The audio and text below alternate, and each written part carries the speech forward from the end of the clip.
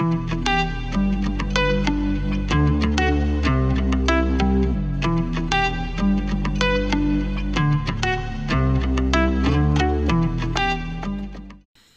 the Bible Rundown, day 47, Leviticus 19 through 20. We're trucking along. So glad you joined us. Pastor Rob, Pastor David, and some interesting chapters, Rob. So we've talked a lot about the connection of the law to the gospel. Maybe it would help our people to make that connection first. Why is God giving them to the nation? Well, it's interesting to understand. I think he says it right here in verse 2 of 19. You shall be holy, for I, the Lord your God, am holy.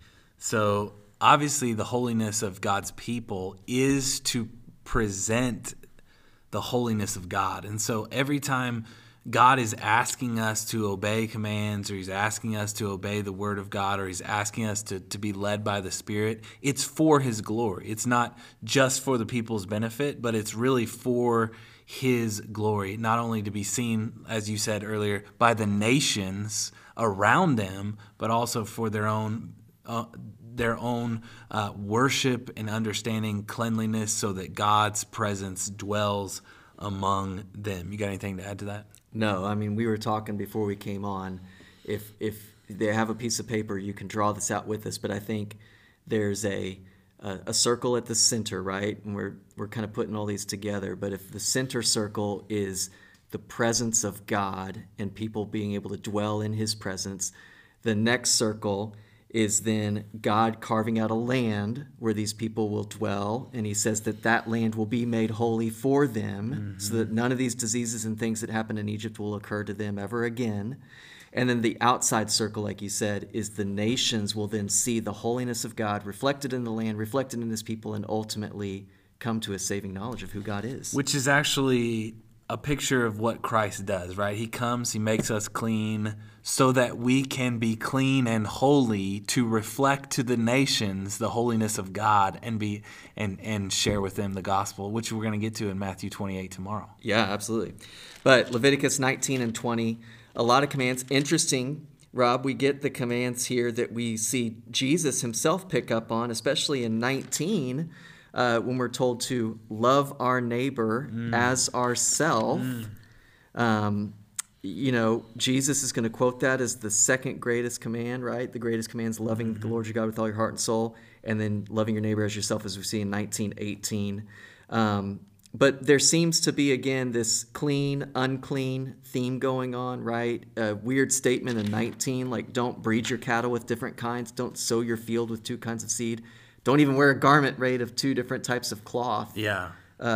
What stands out to you? What do we make of it? Well, I think that the first part is really a telling of the Ten Commandments, a retelling of the Ten Commandments. And that second part, it's interesting that we're talking about these two kinds of cloth. Later on, we'll get to tattoos. These are interesting topics for a much larger debate. But real quickly, it is to be separate from the people in which they are going to live in and among. And you're going to get that with the child sacrifice as well. The people are sacrificing their children to Molech. They're wearing these kind of garments. They're not. They're planting their fields and they're taking the fruit early. They're going to be. They're going to use tattoos as a way of worshiping the dead. So all of these things are. God is calling his people to look separate. And again, this is what we said at the beginning, but to look separate so that they can see the glory of God. Yeah. And so would you say that tattoos or clothing in today's world would separate you from the pagan idolaters?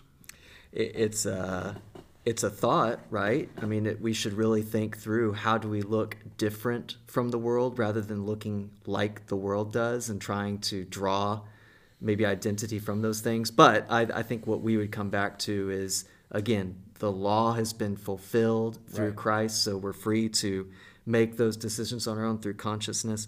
Ultimately, I love verse 26, because on the heels of of the reiteration of the commands to keep the marriage bed holy and the consequences that come for sexual sins, there come the reminder to be holy as the Lord is holy. So rather than thinking of how close we can toe the line, our children's minister, Hope, is really good at reiterating this quote with us, right? But rather than looking at how close you can get to the line that the Lord has drawn, let's draw closer to the Lord than we do to the world. And I think that's my translation of verse 26, right? Like, we've been called out from the world, so let's live as people that are not of the world. We belong to the world of God's kingdom. Yeah, and some of these are a matter of conscience and Sure. how we can live for the glory of God with our life. And so, but the sexual immorality thing I wanted to get to in chapter 20 real quick, David. But the sexual immorality is a no-no, and he says here, if a man commits adultery, both the adulterer and adulteress shall be put to death. Now, do you think God thinks adultery as wrong? I think it's safe to say he does. The sad picture, I think, in our society is we've become so loose with these things, just in terms of not even just the sins themselves, but even in gender identity and in the ways that we've been made in the image of God and how we can reflect that through our sexuality. It's an indictment on ourselves. Like, we as Christians have a responsibility to speak into this space and remind people what it means to be created in the image of God, reflect that image in a healthy, righteous way in our own marriages. And so for me, it's just an encouraging reminder, like, my marriage to Anna matters to the Lord because it is a reflection and a picture, not just of what God desires in purity, but ultimately, like we see in Ephesians, of Christ's relationship with the church.